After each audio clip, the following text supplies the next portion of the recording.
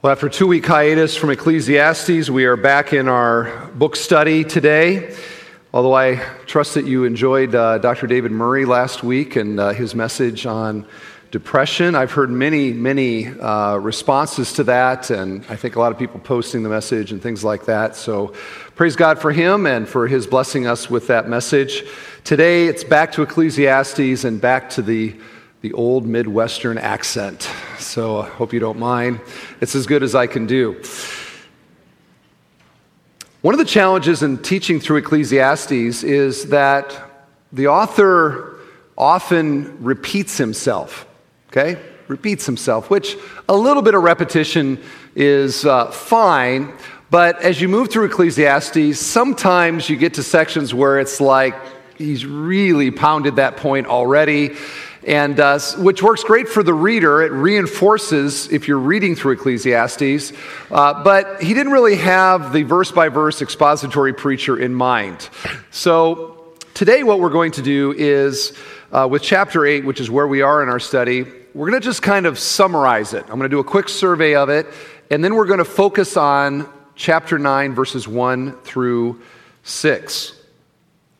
Which is, by the way, a section about hope. When I get there, it's going to sound like it's about death, but it's actually about hope. So bear that in mind, okay?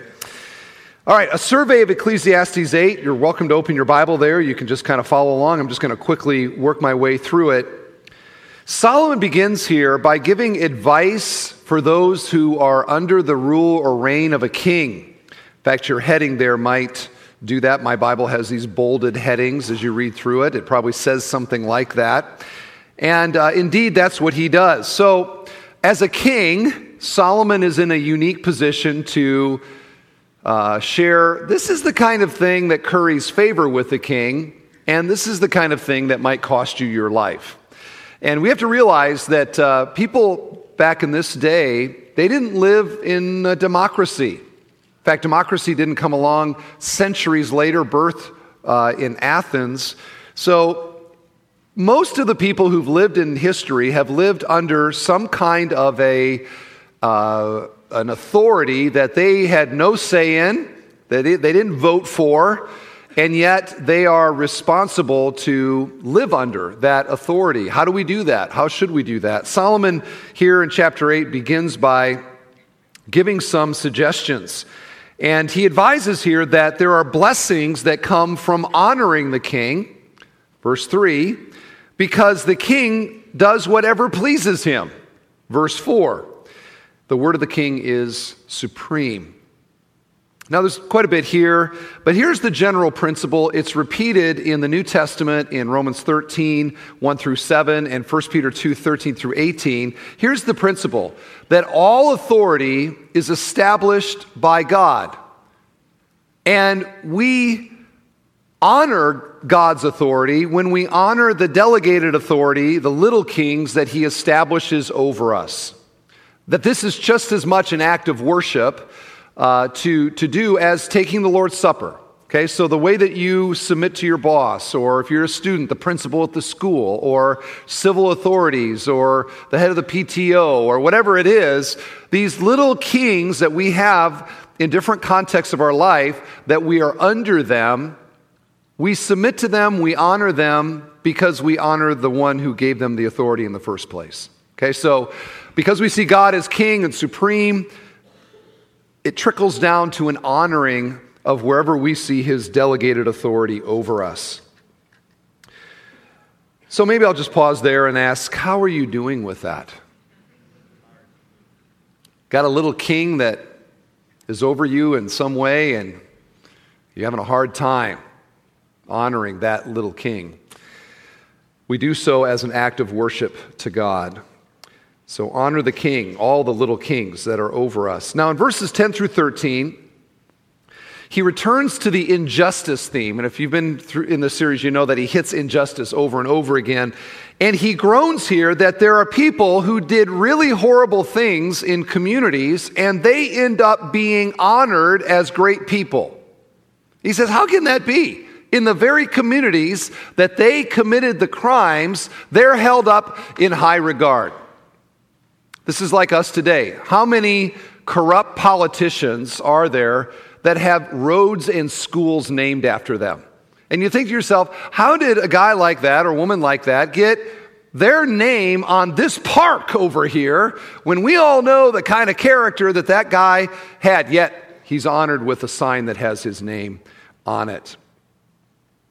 Doesn't seem right, does it? And yet that's the broken world that we live in. It's injustice. And finally, in verse 14, he ponders again the injustice of life. How the righteous, oftentimes it seems, get what you would think the wicked deserve, and all too often the wicked get the blessings that you think the righteous deserve. He sees that and he says, that just does not seem right. And he concludes with this despairing note, however much man may toil in seeking, he will not find it out. In other words, you take all of the ambitions of mankind and all of the projects and all of the endeavors and all of the books and the studies and the universities and the kingdoms and the wars and the this and the that. You take all of that, all of man's pursuits, and in the end, man doesn't find what he's looking for. He doesn't find in this world that satisfaction that he craves so much and seeks after. The song that mankind keeps singing is U2's, but I still haven't found what I'm looking for. I have climbed the highest mountains. I have run through the fields. I have run, I have crawled. I have scaled these city walls. I have kissed honey lips, felt the healing in her fingertips. I have spoke with the tongue of angels. I have held the hand of the devil, but I still haven't found what I'm looking for. That is Ecclesiastes. That is Solomon. That is the plight of mankind.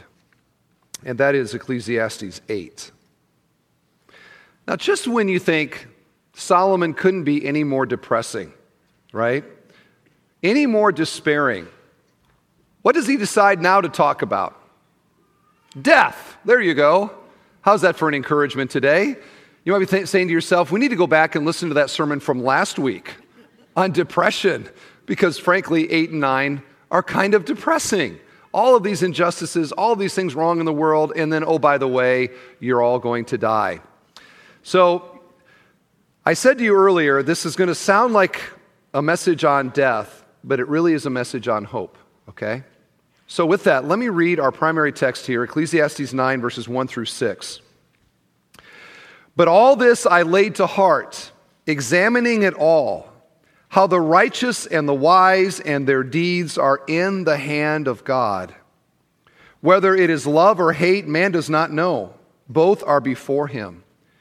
It is the same for all, since the same event happens to the righteous and the wicked, to the good and the evil, to the clean and the unclean, to him who sacrifices and him who does not sacrifice.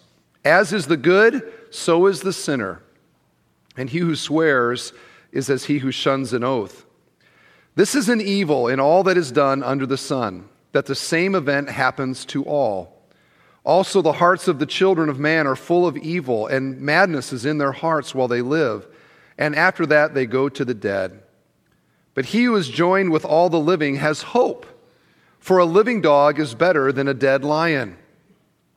For the living know that they will die, but the dead know nothing, and they have no more reward, for the memory of them is forgotten.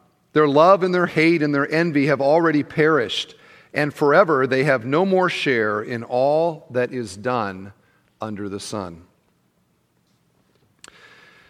Now, we've talked about in Ecclesiastes how Solomon describes this human existence as life under the sun. That is code, when he says that, for man's pursuit of ultimate meaning as if there is no God, okay? Life under the sun. And I have a little chart here to help you sort of see what he's doing here. Here's Ecclesiastes, okay?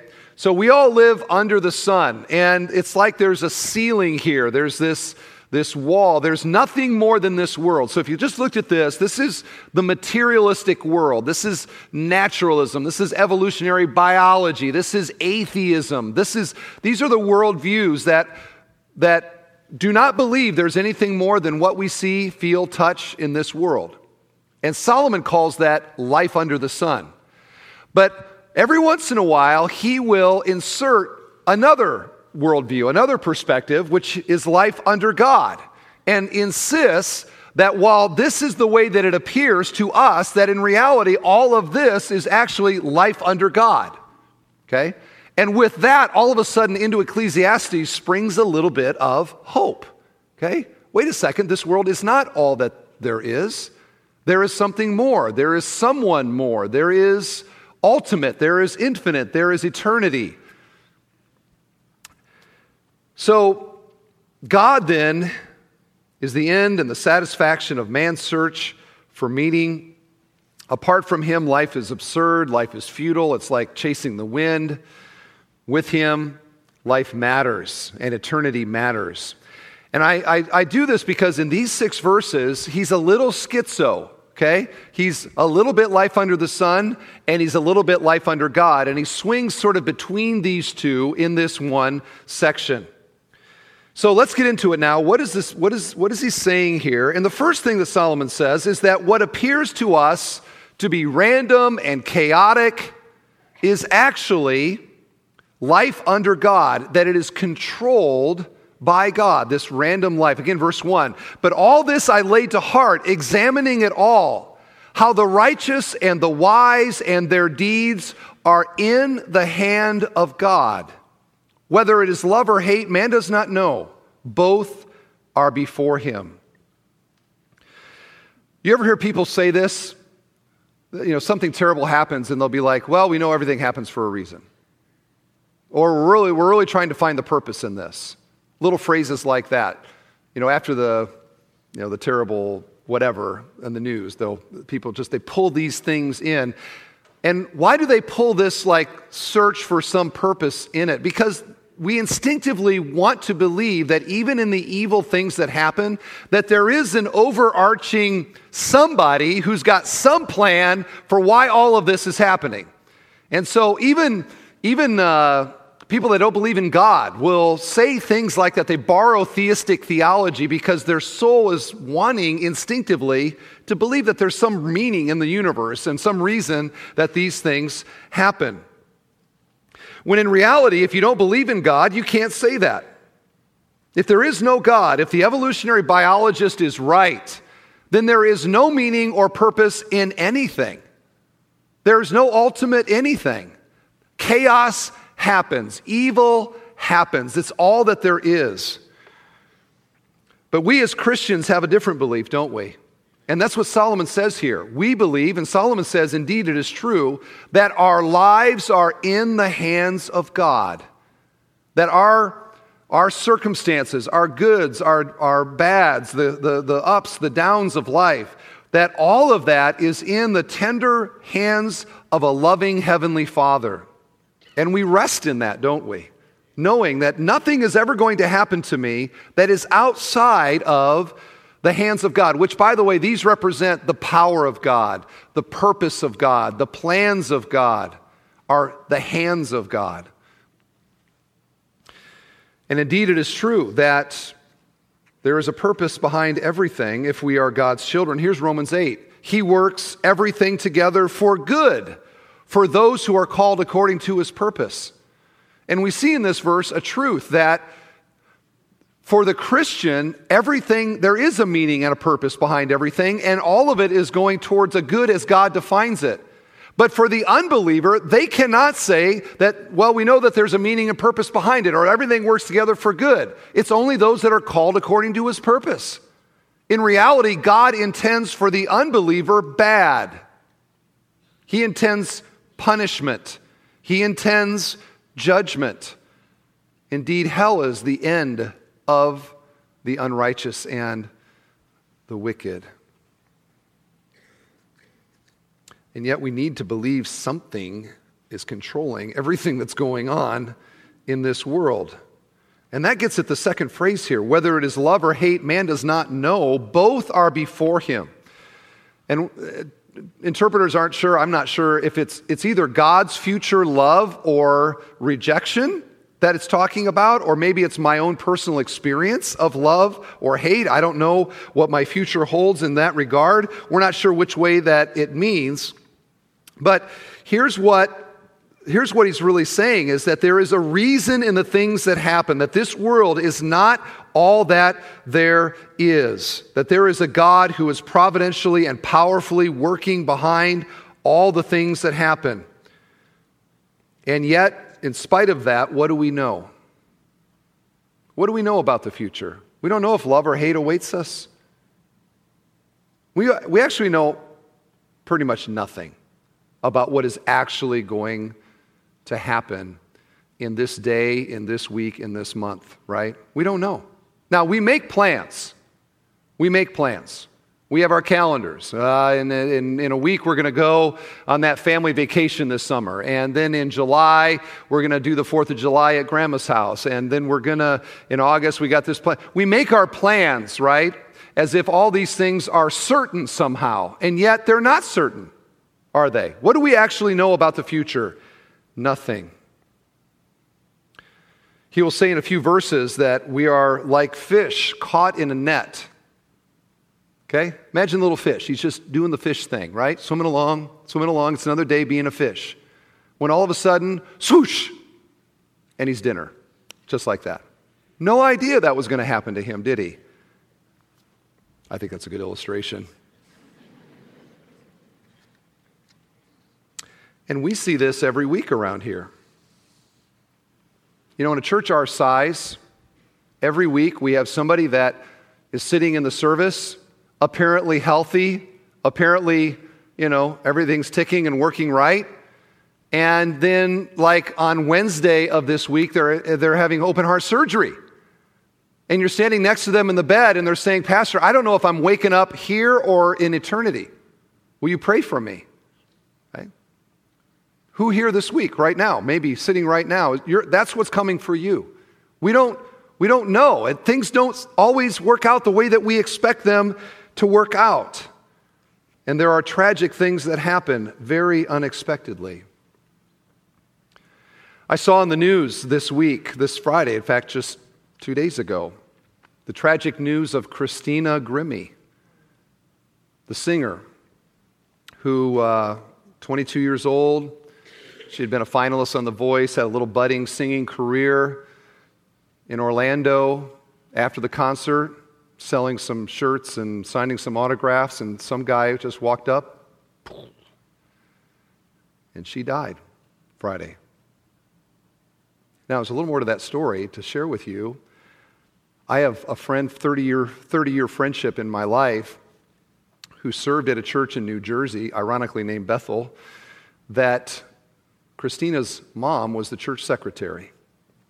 And I reached out to him yesterday saying, hey, give me the details on this. And he just shared with me about this wonderful Christian family that Christina grew up in and how she was a believer and the family, they're Christians, and like his wife, he's a pastor in Colorado, his wife and Christina's mom, like they talk on the phone almost every week, and just a really wonderful family of faith, and that's what Christina grew up in and was herself a Christian. And 2 days ago, right now, possibly sipping coffee on a Friday morning. Just another day, 22, full of life, incredibly talented. And right now, she's in eternity. I had somebody after first service come up to me and say, did you hear what else happened in Orlando? And I hadn't seen any numbers, but when I left this morning, he said 50 people, I believe is the number now, shot dead by somebody in Orlando last night. All those people, another day in their life, no idea, like the fish, caught in the net, life's over. Life is incredibly fragile, isn't it? We like to think it's solid, everything's cool, I'm going to go on forever, but it doesn't work out that way. Loved ones that we assume are going to be at the dinner table again this Thanksgiving, suddenly there's an empty chair. They're not there. The job that seems so solid, all of a sudden, gone. Now what? Where did that come from? And we say this, I didn't see that coming. But in reality, as human beings, what can we see coming? Nothing, right? Nothing. But the glory here in this text is that our futures are not uncertain to God. They're uncertain to us, but they are not uncertain to God. He holds our futures in His hands, within His power and His purpose. Nothing is going to happen to you or me this week that right now God is not fully aware of. That right now is fully knowing exactly what lies ahead, and all of it within His power and purpose and promise to work everything together for good, for those that are called according to His purpose. There's the old song that says it this way: He's got the whole world in His hands. Okay? Indeed, He does. In fact, Jesus took it down to a very personal level. You say, well, yeah, the general big things, like kingdoms rising and falling, that's what He's interested in. No. Here's what Jesus said in Luke 12. Are not 5 sparrows sold for 2 pennies, and not one of them is forgotten before God? Why, even the hairs of your head are all numbered.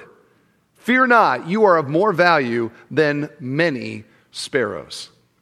When the God who holds us in His hands knows the number of hairs on our head, and it's not just the general number, it's like He's numbered them. Oh, look, 53 just fell out.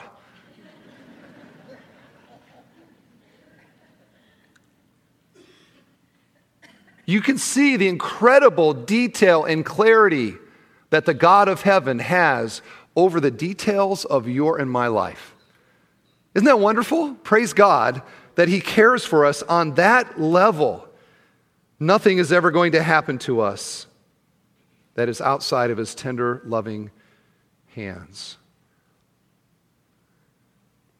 Second thing He says here, and I just have 2 points today. First is that what appears random to us, controlled by God. Second one is, doesn't matter who you are, you're going to die. Okay? You're going to die. He says in verse 2, it is the same for all, since the same event happens to the righteous and the wicked. Okay? He repeats it in verse 3. We all have an event. Every human being has an event. I wonder what he's talking about there. What do we all have in common? A future thing that everybody is going to experience. Clearly, he's talking here about death. And he says the righteous die, the unrighteous die. It doesn't matter the moral character of your life, you die, right? It captures all of us. And he lists here now 5 categories of people, kind of 2 extremes and everybody in between. He says, who is it that dies? The righteous die and the wicked die. The good die and the evil die. The religious die and the unreligious die. The good die and the sinner dies. Those that make oaths to God and fulfill them, they die. And those that would never make an oath to God or fulfill it, they also die. Doesn't matter who you are, everybody dies. Now, most of us are okay when certain people die. And what I mean by that, maybe that sounds funny, but what I mean by that is that we can look at like a wicked person and say, well, that person should die. Like the person who goes up and shoots up the nightclub or whatever it is, and then they turn the gun on themselves and they kill themselves. I'm thinking not that many people showing up to that guy's funeral. Why? He should die after what he did. When the wicked die, we're like, okay. But when our perception of the righteous or the good or the young, when they die, it seems to us to be a terrible tragedy. And indeed it is on a human level. Pastor Dan told me, as an example of this, Pastor Dan told me about, last week at Moody Bible Institute. There's a family he knows super well, and their son, 22 years old, taking a Bible class at Moody Bible Institute, suddenly had an aneurysm, died on the way to the hospital from that classroom at Moody Bible Institute. Now we look at that, we say, wait a second. Here you have a young man studying the Bible, probably preparing to go into ministry. Why would a guy like that suddenly die? And yet the Ecclesiastes answer is simply this: everybody dies. Everybody dies. Are you righteous? Doesn't matter. Are you a good person? Doesn't matter. Are you super religious? Doesn't matter. Do you make and fulfill promises to God? Doesn't matter. The same car accident that kills the unrighteous kills the righteous. And the same tornado that kills the sinner kills the saint. And the same cancer that kills the pastor kills the prisoner. No one is exempt. We are all going to die, friends. Every single person here, that's the old Latin phrase, memento mori. Remember, you must die. We're all going to die. It is inescapable. It is life under the sun. It's what it means to be a human being these days, is we all die.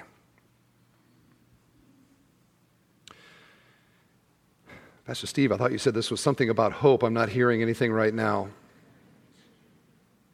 Look at verse 4. It's one of my favorite verses in Ecclesiastes. But he who is joined with all the living has hope. For a living dog is better than a dead lion. I love that little phrase. A living dog is better than a dead lion. If you were to ask most people, would you rather be a lion or a chihuahua? Okay? Most people would say, I'd rather be a lion on the Serengeti roaming powerfully. But if you insert one small detail, things change. If you say, would you rather be a chihuahua that's alive or a lion that's dead? Now everybody's wanting to be a chihuahua, right? I would much prefer to be a living chihuahua than a dead, mighty lion. Why? Well, he says, for the living know that they will die, but the dead know nothing. And they have no more reward, for the memory of them is forgotten. Their love and their hate and their envy have already perished, and forever they have no more share in all that is done under the sun. Solomon here describes 5 qualities of being dead. He says, there is no knowledge, there is no reward, there is no memory of you, there is no human passions, and there is no share. You have no more share with the experience of life, of being alive in this world. It is over. And when it comes to death as a human being, when it's over, it's really over. Like that is it. There is no more. You don't get to come back from the dead. Another example from this week. Ali will never again float like a butterfly or sting like a bee. Never. He will never, ever do that again. It is over forever. It is over for Muhammad Ali. Where's the hope, Pastor Steve? Get to it. Again, verse 4. The living have hope. Well, how do the living have hope if we're all going to die anyway? Here's how. The living have hope because the living have something that the dead don't have. What do we have? Time. We have time.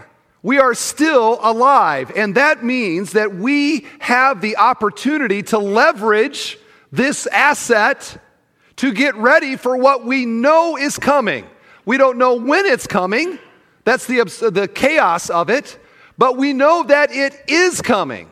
And because we are alive, we are in a position where we can prepare for it. I have time to change. I have time to live for what matters 1 second after I die. The dead are already dead. Their lives and their eternities, all of that is set. It's done. But we're still alive. We have opportunity. In fact, I entitled the message, The 1 Second That Determines Everything. When you really boil it all down, don't you, with life and all the things we do and all our activities and the things you did this week, things I did this week, things I worried about, things that I care about, when you really all boil it down, doesn't everything come down to 1 second? There is 1 second that is coming for every single human being, and what happens in that 1 second determines our entire future eternities. 1 second, that last second that we have on earth. Think of it with me a second. This is what's coming for all of us. There's coming a second when, right before I die, that sort of millisecond, I'm breathing still. My heart is pumping still. I have relationships, friendships, family. I have life in this realm. This is the only realm I've ever known, this material world where I have a body and I have a brain and eyes and I speak and life in this world. It's all that we've ever known. But there's coming in a second where we'll be in this one moment in this realm, and then there is going to be a millisecond where this realm is gone. And I step into the next one. And what is that one going to be like? What awaits me in that place? What's it feel like? What does it look like? What is the experience of the millisecond of death? The Bible has a lot to say about that 1 second. Hebrews 9:27, man is destined to die once, and after that to face judgment. Matthew 10:28, Jesus says, and do not fear those who kill the body, but cannot kill the soul. Rather fear him who can destroy both soul and body in hell. So much in the Bible is about that second and everything that follows, the eternity that comes after it. And here is a fascinating example of one of the most poignant moments in human history that summarizes what I'm trying to say here. The Bible tells us that when Jesus died on the cross, he died in between two thieves. There was a thief on his right and there was a thief on his left. And listen to what happens. One of the criminals who were hanged railed at him, saying, "Are you not the Christ? Save yourself and us." Now, we could stop right there and we say, hey, he's a Christian. He confessed him. He said, "You're the Christ, aren't you? Come on." Say, "Oh, that guy, he's under the grace of God. He must be a Christian." Yet you read the rest of the story, no. But there's another thief. And that thief rebukes the first thief, saying this, "Do you not fear God, since you are under the same sentence of condemnation? And we indeed justly, for we are receiving the due reward of our deeds. But this man has done nothing wrong." And he said, "Jesus, remember me when you come into your kingdom." And Jesus said to him, "Truly I say to you, today you will be with me in paradise." Isn't that fascinating? Two guys, okay? Two guys, two criminals, two thieves. Both of them are about to die. They know they're about to die. They are out minutes, hours, who knows how long, but they are about to die by crucifixion. And while one was almost dead, he was yet still alive, right? He was still alive. And here's the point. As long as you are alive, there is hope for you. It is not too late. And that thief hanging next to Jesus makes a confession. He confesses, "I am a sinner. We are getting what we deserve." He confesses, Jesus is innocent. And then turns to Jesus and says, "Remember me when you come into your kingdom." In other words, I acknowledge that you are a king. I acknowledge that you have a future and eternity. Now, it's not the sinner's prayer. It's not the Romans road. But there was in his heart, while he hangs on the cross, about to die, genuine faith and belief in Jesus. And as long as you're alive, there is still time. And time is the key. Time is the key. And even in that last moment, he confesses Jesus as Savior. And the words that Jesus says to him, the most assuring that any person has ever gotten about their future, Jesus himself says to that thief, "Today you will be with me in paradise." And by today, he meant like, in a couple hours, you're going to be with me in a place that Jesus describes as paradise. And guess what happened? Very soon, Okay, we know around 3 o'clock, Jesus died. Okay, so here's the thief, and he sees Jesus. It is finished. And he goes limp, and he's dead. We know from the story that the two thieves lived a little bit longer, and so they wanted to get ready for Passover. So the Roman soldiers came, and they clubbed their legs, they broke their legs, which when you're dying on a cross, you can no longer push up, and that means you basically suffocate. And these two thieves now, down they go, they can't breathe, and they suffocate. In other words, his second came. That 1 second for this thief came.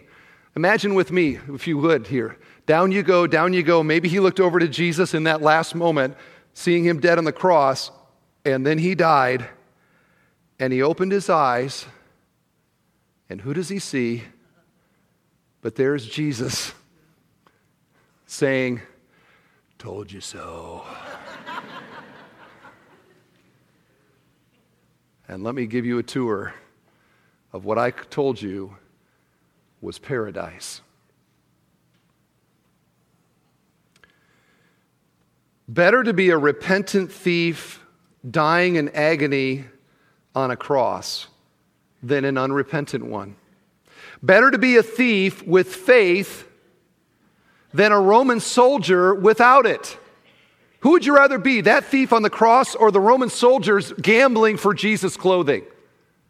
Who would you rather be, that thief dying on the cross, or Caiaphas back in his big house in all of his comfort, or Herod the king in all of his royal comfort, or Pilate who had sentenced Jesus, now all comfortable, no pain, everything's great, I'm a ruler, I'm a governor. Who would you rather be, the lion or the chihuahua with faith? And the answer, friends, I hope you're seeing what I'm getting at. Better to be a dying thief on a cross with faith than to have all the comforts of this world and yet you're going to die and go to hell, right?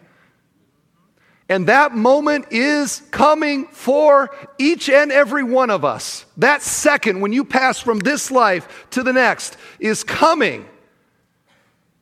And in that moment, better to have faith, no matter how non-famous you are, small in this world you are, bad health that you got, people don't like you, whatever your issue is in your life, if you have genuine saving faith with Jesus in that second, better to be the chihuahua and go to paradise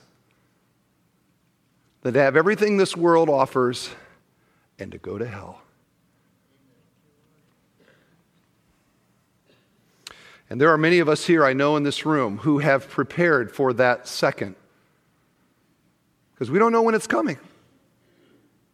We've prepared like the thief. We have said to Jesus in our hearts, "Remember me when you come in your kingdom." We have professed with our mouth and in our faith, in our belief, trust that Jesus is the Savior of the world. And we believe that in that second, when I breathe my last, that I will open my eyes and there will be Jesus. And there will be this realm that the Son of God called paradise. And that will be every second of my existence forever. Many of us have done that. We're ready for our second. Others, though, here I know have not. And I want to ask you, are you ready for that second that is coming? It's coming, and once it's here, you can't change it. Your eternity is eternally determined. And there are billions of people who've already died, but you're not dead yet. And that means that you have the opportunity yet to believe, to repent of your sins. Like the thief, we're getting what we deserve. To put your personal trust in Jesus dying for your sins. To believe him to be the King who is coming. To believe him to be the Son of God and the Savior of the world. You still have time, friend. You still have time. Those 50 people at the nightclub last night, their time's gone. You still have time. What will you do with your time? Are you ready? You can be by trusting in Christ and becoming his disciple. Better to be an alive, saved by grace dog than a dead lion with no hope. Better to be alive with time than dead with no hope. Better to be alive with opportunity, yet for salvation, than dead with no hope. Better to be alive with faith in Jesus than dead with no hope. And you have hope, friend, because you are alive. And I urge you to take advantage, to use it wisely, and to get ready for that 1 second that will determine your forever. Are you ready?